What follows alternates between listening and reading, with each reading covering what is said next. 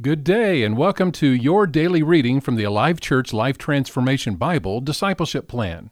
Remember, you can find out more about this Bible and these readings at alivechurch.com. And our focus this week on our daily reading is serving.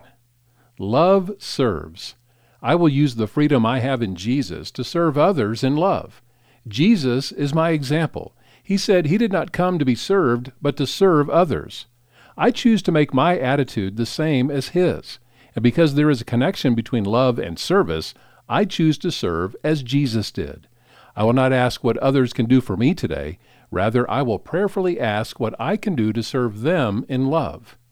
Jesus served me by willingly going to the cross for my sins. As a result, I have been given freedom. This freedom is not permission to do anything I want. Rather, it is an opportunity for me to do what Jesus wants. Serving others in this way, the way Jesus served, brings great joy. Because of this, I choose to use my freedom to glorify Him and serve others instead of simply fulfilling personal desires.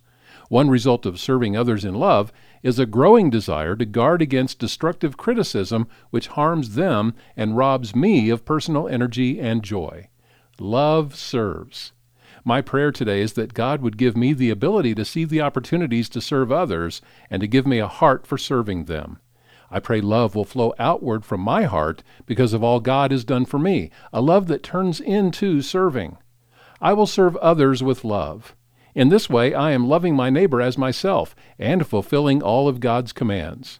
Serving is the logical and natural outcome of love. It is an expression of my faith, and my faith is expressed through love. Love serves.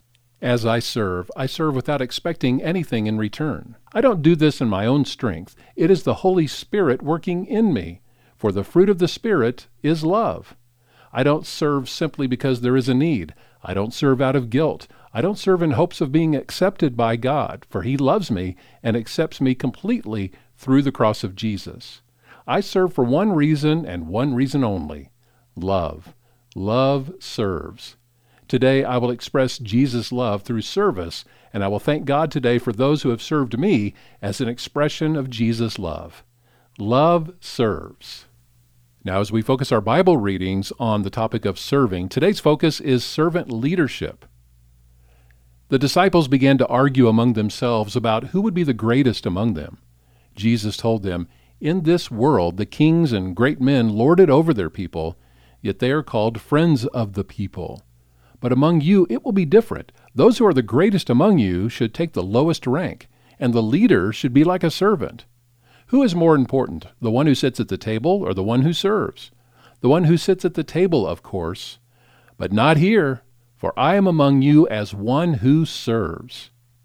1 Peter 2:16, "For you are free, yet you are God's slaves. So don't use your freedom as an excuse to do evil."